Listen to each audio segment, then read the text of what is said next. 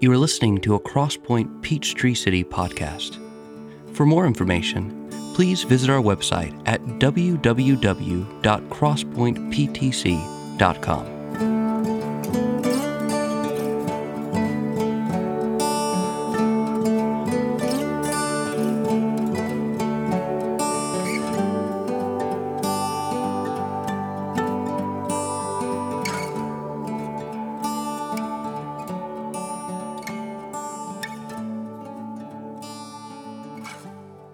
If we haven't met, my name's Jamie, one of the pastor elders of our church, the guy privileged most Sundays with the responsibility and task of preaching God's Word. And it really is a privilege, and not just on the biggest days of the Christian calendar, which this surely is. As we come together this Easter Sunday to steepen and celebrate the hope that's ours because Christ is risen, gathered together this morning, not because God gives bonus points for the high holidays on the Christian calendar, but because a 2,000 years ago empty tomb matters, which we'll see in full expression as we open up the scriptures together this morning. With that said, I'll invite you to open up to John chapter 20, verses 19 through 23. Because it's not up on a screen behind me, I'll say it one more time. John chapter 20, verses 19 through 23. If you don't have a Bible, there should, I believe, be a Bible underneath one of the seats in the row in front of you. You're welcome to grab one of those Bibles and use it during our time together this morning. If you don't own a Bible, please take that as the church's Easter gift to you. We would be excited to know that you're exploring the truth claims of Christianity on your own time, not just in gatherings like these. As you're turning there and attempting to hold your page in this wind for the next little bit, I'm going to pray for us. Heavenly Father, thank you for the opportunity to come together on this Lord's Day, this means of grace, this rhythm. Thank you for your word, without which we would know nothing of a crucified and risen Jesus. God, there are so many passages of Scripture that speak to the evidence and relevance of the resurrection, not just the gospel accounts. See it in the Old Testament, the foreshadowing of the coming of Christ, His death and resurrection. We see it all over the pages of the New Testament. God, we could have camped out in 100 different places this morning, but I pray that as a result of our time in John's gospel account, that we would walk away encouraged, convicted, exhorted, comforted, whatever you have for us, Lord, that you would meet us in a unique way as we sit with the scriptures in front of us. God, I pray that you would give me a feeling sense of the very things I preach, along with my brothers and sisters gathered on this lawn this morning. Ultimately, I pray that you would save the lost and that you would sanctify your children. In Christ's name I pray, amen. So if you dig into the archives of Crosspoint Easter sermons past, you'll find quite a bit of time and attention, and those of you who have been around know this, given to the evidence for the resurrection of Jesus. From the overwhelming testimony and proof that Jesus did in fact die, to the great lengths to which the Pharisees went to make sure that the tomb was secure. Not to mention the hundreds of eyewitnesses that saw the risen Jesus, dispelling the idea that the post-resurrection sightings were just some hallucination.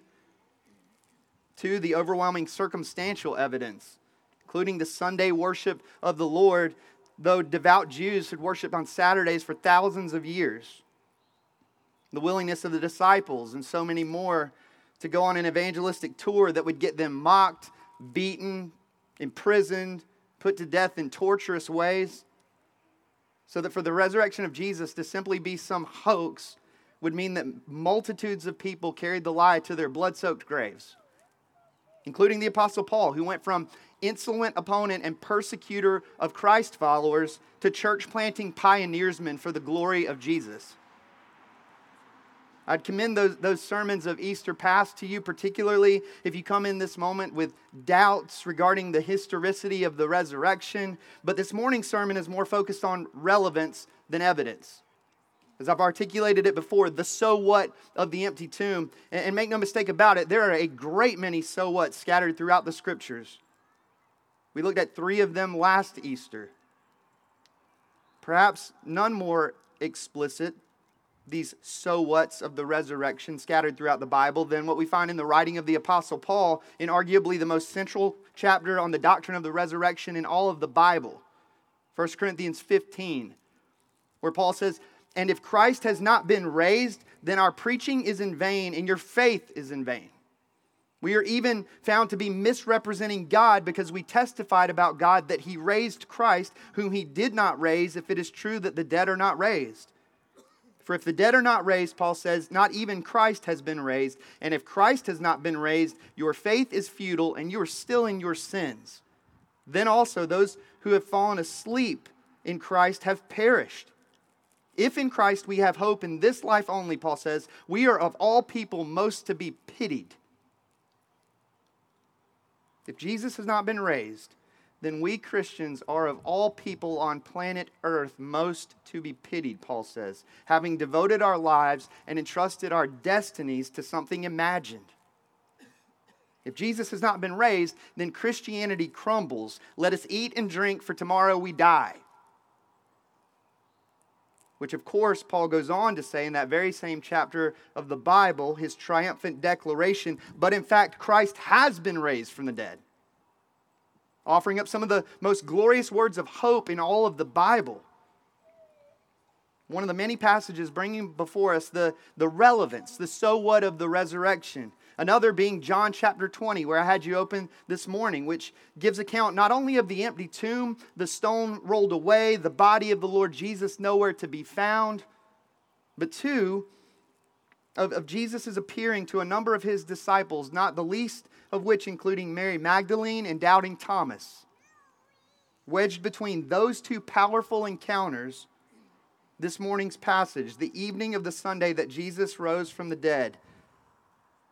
If you look at John chapter 20, verses 19 through 23, John tells us, "On the evening of that day, the first day of the week, the doors being locked where the disciples were for fear of the Jews, Jesus came and stood among them and said to them, 'Peace be with you.' And when He had said this, He showed them His hands and His side. And then the disciples were glad when they saw the Lord. And Jesus said to them, 'Again, peace be with you. As the Father has sent me, even so I am sending you.' And when He had said this, He breathed on them and said to them, 'Receive the Holy Spirit. If you forgive the sins of any, they are forgiven them. If you withhold forgiveness from any, it is withheld.'" The disciples, they find themselves in a secluded room with doors locked for fear of what the Jews might do to them should they find them. After all, they had seen just days prior what had happened to Jesus. Left with the natural question, are we next? And Jesus comes to them in the midst of their fears, John tells us, for all intents and purposes, a pretty standard eyewitness account of the risen Jesus in the days between His resurrection and ascension. And yet, in this short little paragraph, we come face to face with the relevance, the so what of the resurrection in at least 4 glorious ways. You can probably find more. I've found 2 already since prepping this sermon, more than what I'm going to preach even. 4 wondrous gifts that are ours in Christ because He lives. Namely, the gifts of God's presence, God's peace, God's purpose, and God's power. It's the closest thing you'll get around here to a good old-fashioned alliterative Southern Baptist sermon. Though I would point out that I offer up 4 points, not 3. The first glorious so what of the resurrection, the gift of God's presence. The presence of God in the person of the risen Jesus. Look at verse 19. Jesus came and stood among them. Jesus came and stood among them. Jesus would not have met the disciples that evening in the midst of their fear if Jesus had not been raised from the dead. To which some might say, no kidding. I didn't realize we were planning on spending our time, Jamie, this morning in the shallow end of the theological kiddie pool. And yet, here we come face to face in verse 19 with the greatest gift of the gospel. The gift of God Himself.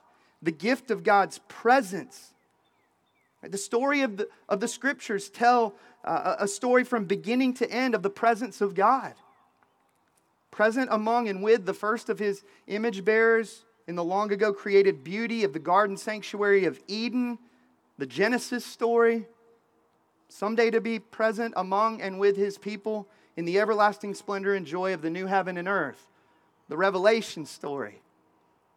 Between those bookends, God's presence in redemption most beautifully and wonderfully in the stooping of Jesus into the slums of our broken world. The author stepping into his own story. Emmanuel, God with us.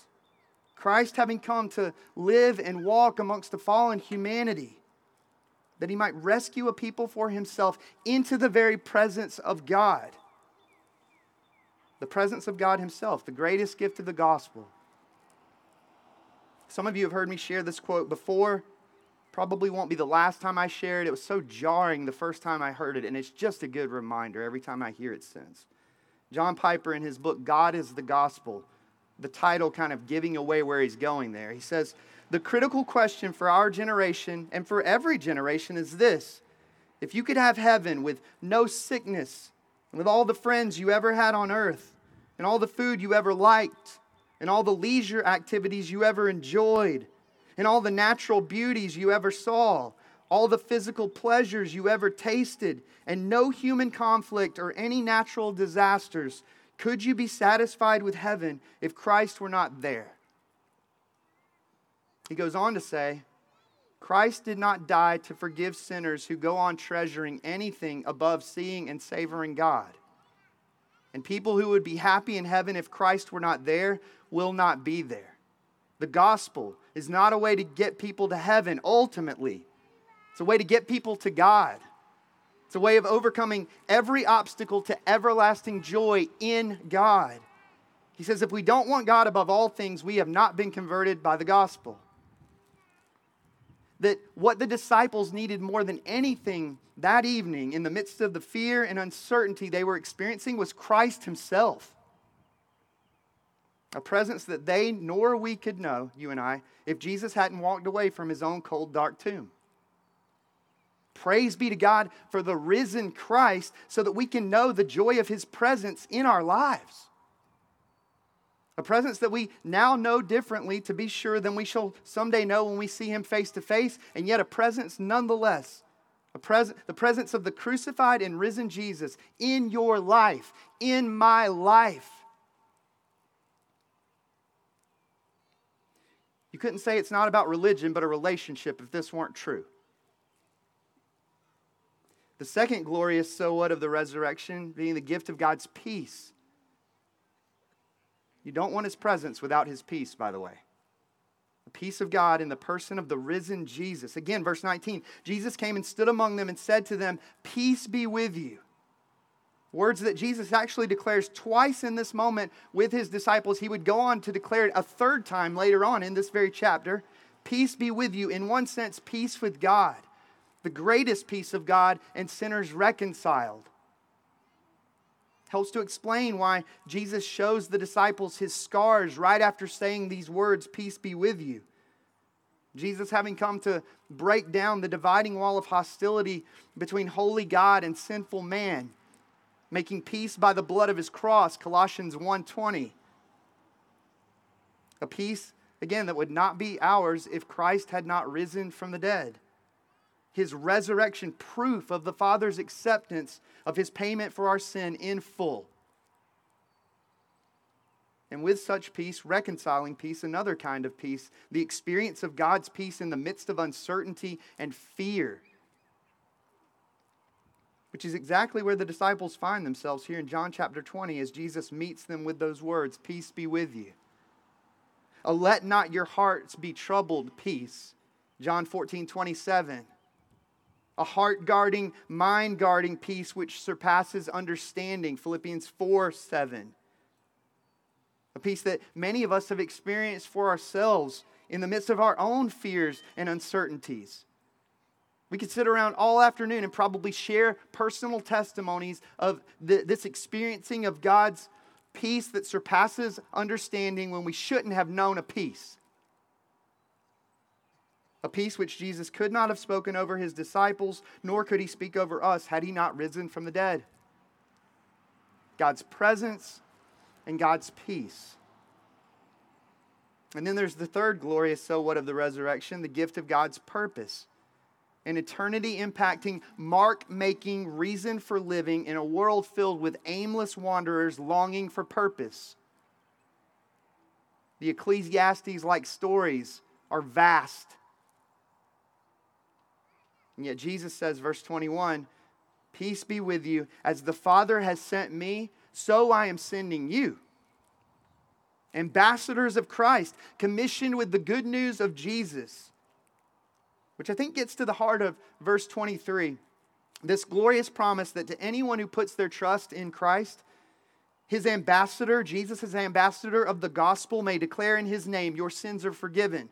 And that if anyone should scoff and turn away in unbelief, Christ's ambassador of the gospel may declare in His name, you are left in your sins. It's maybe another sermon for another day in terms of a fuller understanding and unpacking of these words of Jesus, which have tripped up so many throughout church history. But for the purpose of this morning, I want us to simply see that Jesus gives the disciples a purpose, an eternity impacting purpose to wake up to every day of their lives. Not just on Sunday. As He too gives we who trust in Him a purpose. Ambassadors of Christ, if you're a Christian, that's you. Commissioned with the good news of Jesus. Which is no good news at all if Christ has not risen from the dead. As we would have no living Christ to redeem us nor commission us, nor would we have a living Christ to proclaim to a lost and dying world. And yet this morning we celebrate an empty tomb, and with that empty tomb, a living Jesus who invites us to participate in the greatest rescue mission the world has ever known. When you wake up every day and breathe your first breath, it's with purpose. To proclaim the excellencies of Him, as Peter said, who called us out of darkness and into His marvelous light, the light of the risen Jesus. Which brings me to the fourth glorious so what of the resurrection, for which we are absolutely desperate if we are to carry out our purpose as sent ones, namely the gift of God's power. Jesus said to them, peace be with you. As the Father has sent me, so even so I am sending you. Verse 22, and when He had said this, He breathed on them and said to them, receive the Holy Spirit. A foreshadowing of the promise that would come to fulfillment on the day of Pentecost. The power of the Spirit of God, whom Jesus could not make good on His promise to send us, had He not risen from the grave and ascended to the Father's right hand. John Stott writes, without the Holy Spirit, Christian discipleship would be inconceivable, even impossible. There can be no life without the life giver, no understanding without the Spirit of truth, no fellowship without the unity of the Spirit, no Christ-likeness of character apart from His fruit, and no effective witness without His power. As a body without breath is a corpse, he says, so the church without the Spirit is dead. As a body without breath is a corpse, so the church without the Spirit is dead. And yet we can know the joy of what it is to be a living church this morning because we've been blessed with the Spirit of a living Christ. A risen Savior and King who is not impeded in the least by the doubts, by the uncertainties, by the brokenness, or the fears that we may bring into this gathering this morning. After all, verse 19, notice, not only did the grave fail to hold His body down, but locked doors failed to keep Him from entering into the uncertainty and fear of the disciples. Whether you take that to mean that Jesus passed through that door, or that the locks were shaken loose, as in the book of Acts, by the miraculous power of God, either way, on the evening of Jesus' resurrection, He went where many would say it was impossible for Him to go. Because with God, all things are possible. There's no wall in your heart through which He cannot break. No place in your life so dark and deep that He cannot reach with His redeeming power and love and lift you up. I mean, this is the risen Jesus we're talking about. I would ask this morning, do you know His presence? Do you know His peace? Do you know His purpose? Do you know His power? Perhaps for some, today is the day of salvation, the day that Jesus breaks in and breaks through. He promises to receive anyone who comes to Him. He promises to forgive all who trust in Him. So I would invite you to repent of your sins and to turn to Jesus for the forgiveness that can only be found in Him, to run to the empty tomb and see the penalty for your sin paid in full. To cast yourself on His promised mercy and to know that you will be saved. And if you are a Christian, we have reason to worship the risen Jesus with great joy this morning. So many wondrous gifts of grace that are ours in Christ because He lives.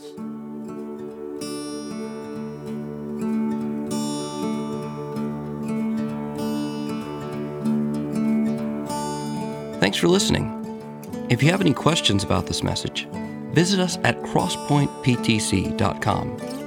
There you can contact us, find further resources, and directions to our gatherings.